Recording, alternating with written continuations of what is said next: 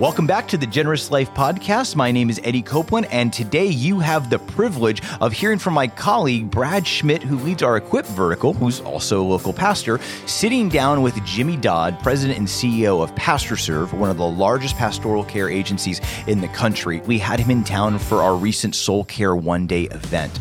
Brad Schmidt has a conversation not from necessarily his Equip vertical, but as a local pastor speaking to a national ministry leader about what soul care looks like in and through the life of a pastor. So today's a very special lens into that, and I think you'll enjoy this conversation.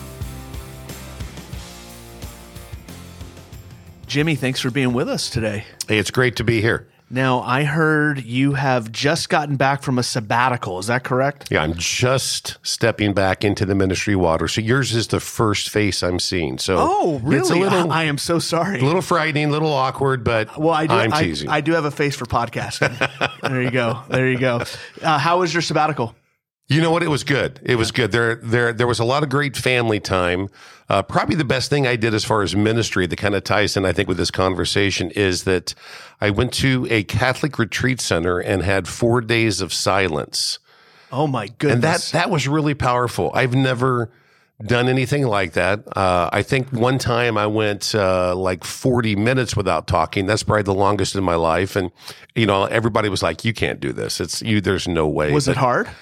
Yeah, it was hard. It was really hard, especially at mealtime, because I'm there with a big group of people, and at meals it's silence. You're not talking, and so to not talk means I hope that you can really listen well. And it was a wonderful time of just listening and just trying to hear from God, and spent a lot of time in His Word, and just read some good books, and it was a wonderful time where I thought, I think I'm probably listening in these 4 days probably better than I have in a long time. Wow. How long did it take before you felt like, oh, this is working? That's a great question. It started on Thursday, probably Saturday morning. I thought, okay, I'm listening. I mean, I hated Friday. It was like, what the heck am I doing here? This is craziness. You're just detoxing.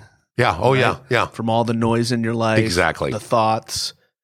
Yeah, being alone with yourself. And are you an extrovert or an introvert? Very much an extrovert. Yeah, okay. But it was some great walks, and it was at a phenomenal facility. Yeah. Some great grounds, and amazing place to walk and just to contemplate. So that was a real highlight for me. Well, welcome back. Thank you. Yeah, and so we're actually here today at a soul care experience here in Boca Raton, Florida. Yeah. Called Backstage, right? Where we're talking about the backstage life of the leader. And I wanted to just kind of dive in a little bit to the work you do. You represent an organization called PastorServe. So a lot of the work you do is around this idea of soul care. And that's what I know you're doing a keynote later today, and you're going to be talking about soul care. Can you help define for us, what is soul care? Yeah. There are so many broad definitions. I think that it really is to take care of the backstage of somebody's life. I think it's very, very simple. I think that we are very much obsessed with the front stage.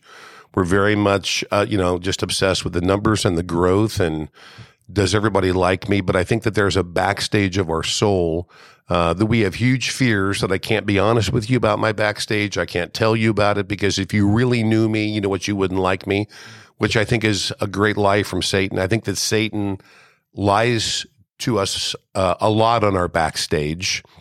And I think that oftentimes that we just believe those lies. I think that Satan has a very small toolbox, and his main tool is he whispers lies in our ears. And I think that we oftentimes you believe those lies. Yeah.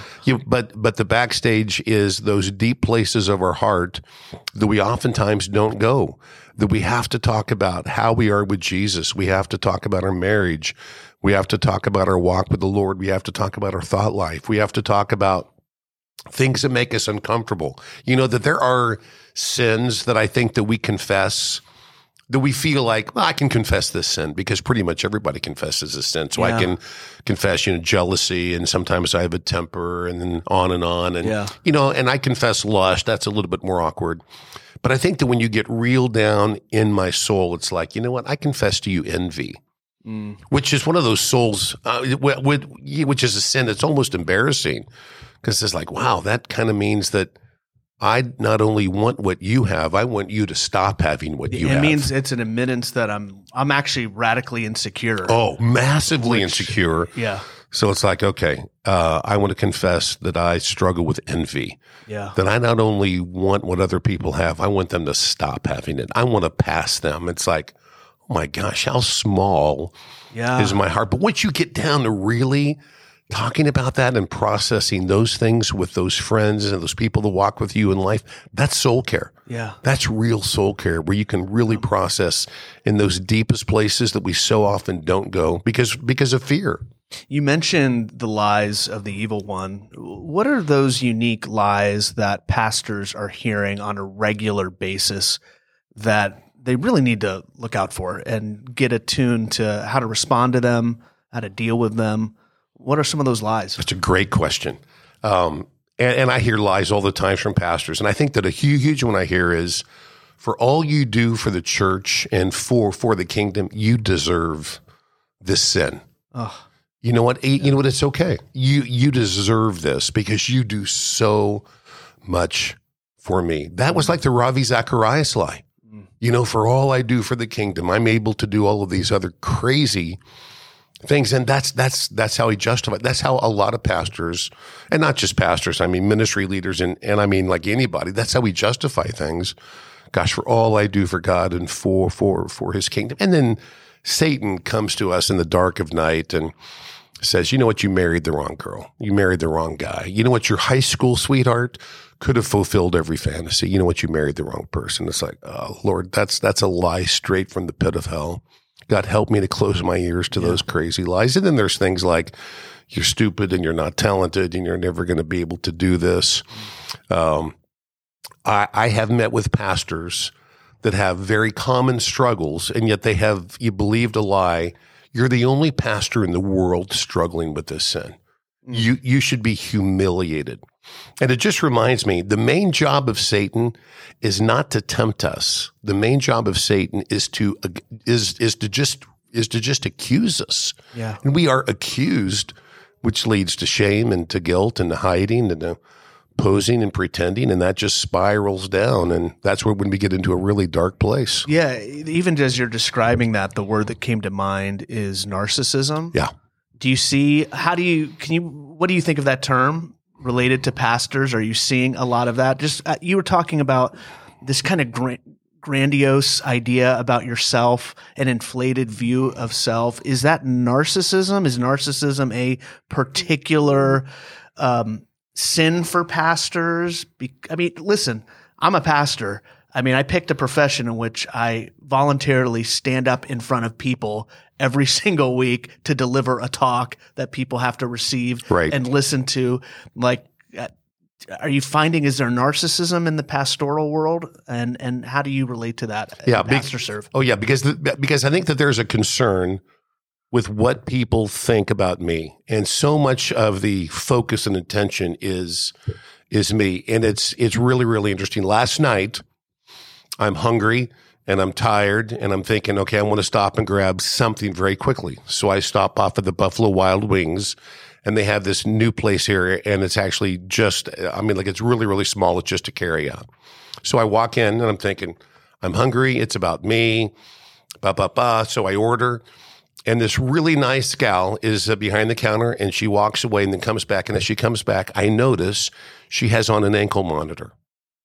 I'm thinking, okay, she's obviously done something. She's obviously, I don't know if she's gone to jail or something, but she's obviously out right now. But she has on and I just thought, okay, you know what? I'm hungry. I'm tired. But you know what, though? Focus on her for just a little bit and encourage her and do something to encourage her and give her a special tip on top of the check. And so it was a great way just to turn, okay, it's not about me, but here's a person.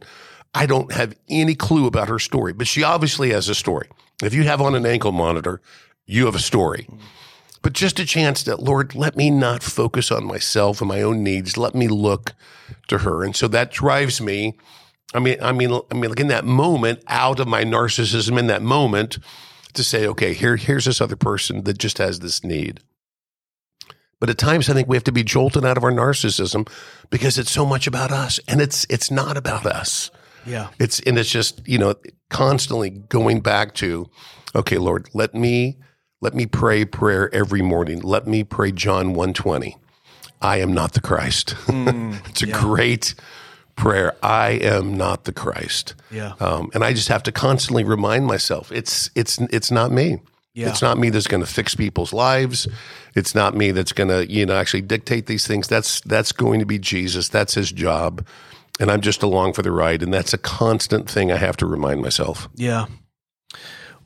The best pastors that are doing soul care, what are you seeing are some of those best rhythms, habits, things they're instituting in their lives that are working and helping them win in this area?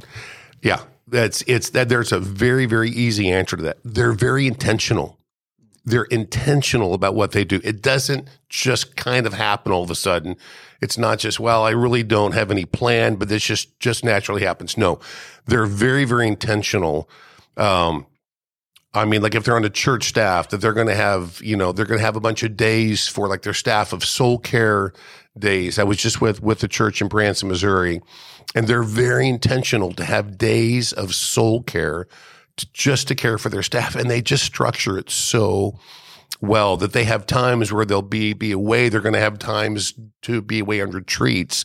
They're going to have time to be quiet and to think. They're going to really, really learn to enjoy solitude and silence. I mean, they're very intentional about these things. And so it's each day they're going to have a plan. Each week they're going to have a plan. Each month they're going to have a plan. And each month they might have, one day that they're going to be actually away alone just to think and to pray and just contemplate. But they're very, very intentional. And they have a plan for, these are the things I do to care for my soul, that they have friends that they have deputized to be like essentially Nathans in their life. Because you don't want everybody to say, hey man, I see blind spots in you. That gets really awkward if there's, scores of people that say that. But if you have some really close friends, if I say, man, you know what, Brad, we're really, really close. And I know because we kind of work together every day that you're going to see some things in my life. You're going to see some blind spots. And you know what? I need you to point those things out because they're blind spots and I can't see them. I find that you're very, very intentional to have maybe 2 to 3 friends, and not your spouse, because your spouse will probably do that very naturally. Sure. But you have some friends that say, listen, I need you to help me see these blind spots. So it's a very, very intentional plan of action that you have to do soul care. Yeah. Are you finding that a lot of pastors are isolated? They don't have those relationships? The loneliness factor, which breeds all kinds of sins and temptations. Are you sensing that, no, pastors tend to have access to those relationships? No. I think that I think that there's a lot of pastors that are surrounded by people and they're completely isolated. Yeah. And I was on staff at a church back in the 80s. And it was the big church in America. It was the happening church. It was the growing church. And we had the big pastor, Gordon MacDonald, who everybody loved. And the thing that became very clear after his fall was, wow, he was completely isolated. We all thought that we were very close to Gordon. Yeah. And we assumed that there were some other staff members that were really, really close to him. So he has this fall, and we meet as a staff. It's like, Steve, I thought you were walking with Gordon. And he was like, dude, I thought Dan was walking, and Dan says, I thought George, and it's like, okay, it's very, very clear. He was surrounded by people, but he was completely isolated. And I think that there's a lot of pastors and they're very isolated, and it's fear. It's the fear of, okay, to not be isolated means I will be really honest with some people. Yeah. And I have a fear of being honest with people. So I really don't want to have a coach. I really don't want to have a counselor. I really don't want to talk with a mentor in my life. And I really don't want to have friends that are so close that they could say, hey, that there are some blind spots, and they're completely isolated. And it's very common. Yeah. It's very common for especially large church pastors that kind of feel like, well, I've gotten to the point where, I'm kind of a big deal. And I don't really have to have those roles and relationships. And we know that those people are ripe for a major fall. Yeah. It's the temptation of being loved but not known. Oh, yeah, Like exactly. pastors and ministry leaders naturally default into that. Yeah. And my definition, I don't know what your working definition of like the wholeness or the healed soul, but one way I go about it is thinking about being known and loved. Yeah. Right. And to be known and not loved is awful. Yeah. But to be loved and not known is awful. That's right. As well. And I've always found, I want to get your thoughts on this. My theory is that pastors and ministry leaders lead very spiritually dynamic lives. And it's very binary. I think ministry either makes you a better Christian or a worse Christian. Yeah. Because it is so easy to be loved but not known, because people, a great sermon, pastor, you're doing the work of the Lord, pastor, and it makes you want to hide a little bit. Right. You don't want to tell the truth because you feed off of that adrenaline you get. But in the other sense, I feel like ministry can make you an incredible Christian because when your words and your actions are aligning, when your public stage and your private, or the front stage and the backstage are aligned, it's a really spiritually dynamic life. Do you find that it's that binary, or are you seeing other ways to think about it, other layers in between? Yeah. You know what? I think that the church, very, very oftentimes, I think that they feed this. Because I talk to so many, who say, gosh, I went to this church conference and it was a wonderful conference. And I heard this speaker. They were absolutely incredible. I love that person. Gosh, they were so dynamic. They changed my life. And I think the Spirit did a work in my life, and I think I want to be different. And I said, okay, let's take everything you said and break that down. You went to this conference, God used it, and the Spirit spoke to you, and your life has changed. That's awesome. You also said you love the speaker, that they're awesome, that they're incredible. Interesting. Yeah. What do you know about that person? You don't know anything about them. You made all these judgments about their backstage based upon their front stage. Yeah. You know nothing about them. You don't know how they treat their spouse. You don't know how they treat their children. You don't know how they spend their money. You don't know if they're generous. You don't know if they're a narcissist. You know nothing about them, and yet you made all these judgments. And I think that we feed that. We feed the monster because we make these assumptions, and it's like, stop making assumptions. Yeah. Stop making assumptions about the backstage. But we do that so often. And even worse is when we begin to learn a little bit about the backstage, we learn it's a little bit dirty and messy, but the church is going so well and growing so fast that we we turn a blind eye to it. Now, we do this every day in lots of other parts of our life. We're about to start up, like the very important time of year. Yeah. It's the football season. And it's like, I know that guy beats his wife, but gosh, he's a tremendous receiver. We're so glad he's on our team. And I love that guy. It's like, really? Really? And so, we turn a blind eye to so much junk in their lives because they do so much good for us on the field. And I think that begins to creep in to at times, I think, ministry in the church, because I hear, you know what? Yeah, there's some big issues. But the church is growing so fast, and we don't want to rock the boat. And you just want to just grab somebody and say, really? Wow. Have we gotten to that point? But I think that we are at that point so often. So I think that we feed that, and we have to be so careful not to feed that. So I'm a parishioner in a church, let's say, and there's a great pastor up there, and he's doing the Lord's work, and the sermons seem to be on point.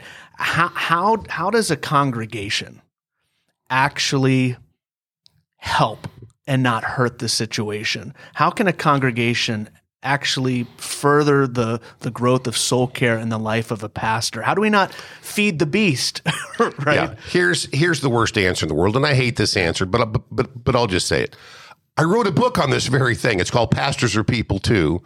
And it's how to train the church and how to care for their pastor to do exactly that. Because it's a long answer. Yeah. And so I thought, gosh, how can I help people understand that? So actually I have a book where you can buy actually anywhere. It's just called Pastors Are People Too. And it's not for the pastor. It's for the church to help them understand these are some ways that you can really practically care for just for your pastors and your ministry leaders. Love it. Love it. Last question for you.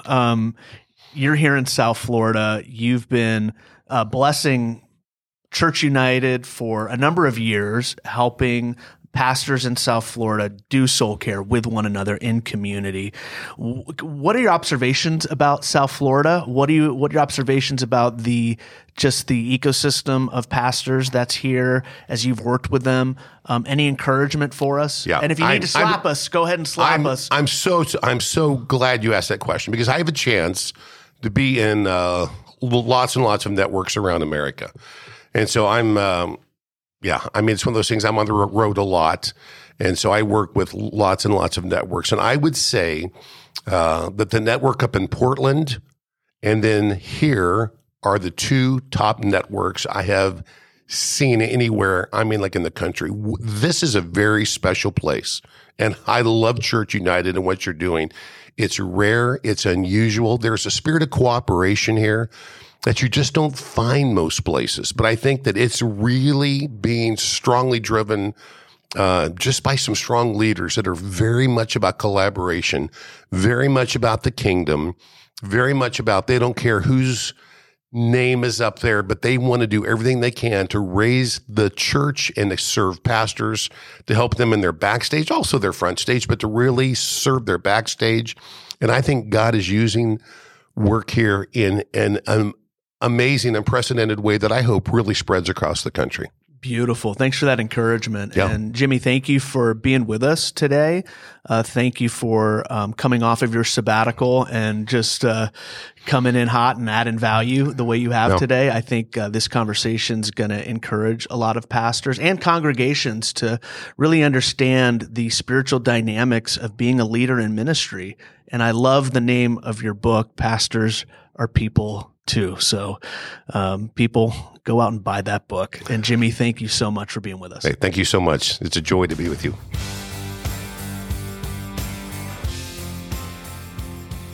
I hope you enjoyed that incredible conversation with Brad and Jimmy, as we got a practical look at how can we in the pews and people in our church communities best care for pastors and ministry leaders that they're engaged with. If you'd like to learn more or heard something that piqued your interest, visit our website on the Church United vertical, churchunitedfl.com, and navigate over to the Soul Care tab, where you can learn all about what God is busy doing in and through this vertical as we care for pastors and ministry leaders. I'd like to take a special shout out to say thank you for Brad and for Jimmy for joining us for this, as he covered for me as we hosted that one-day event. Thank you, Brad. Thanks, Jimmy. I missed you guys, but I'm sure you all were blessed by it.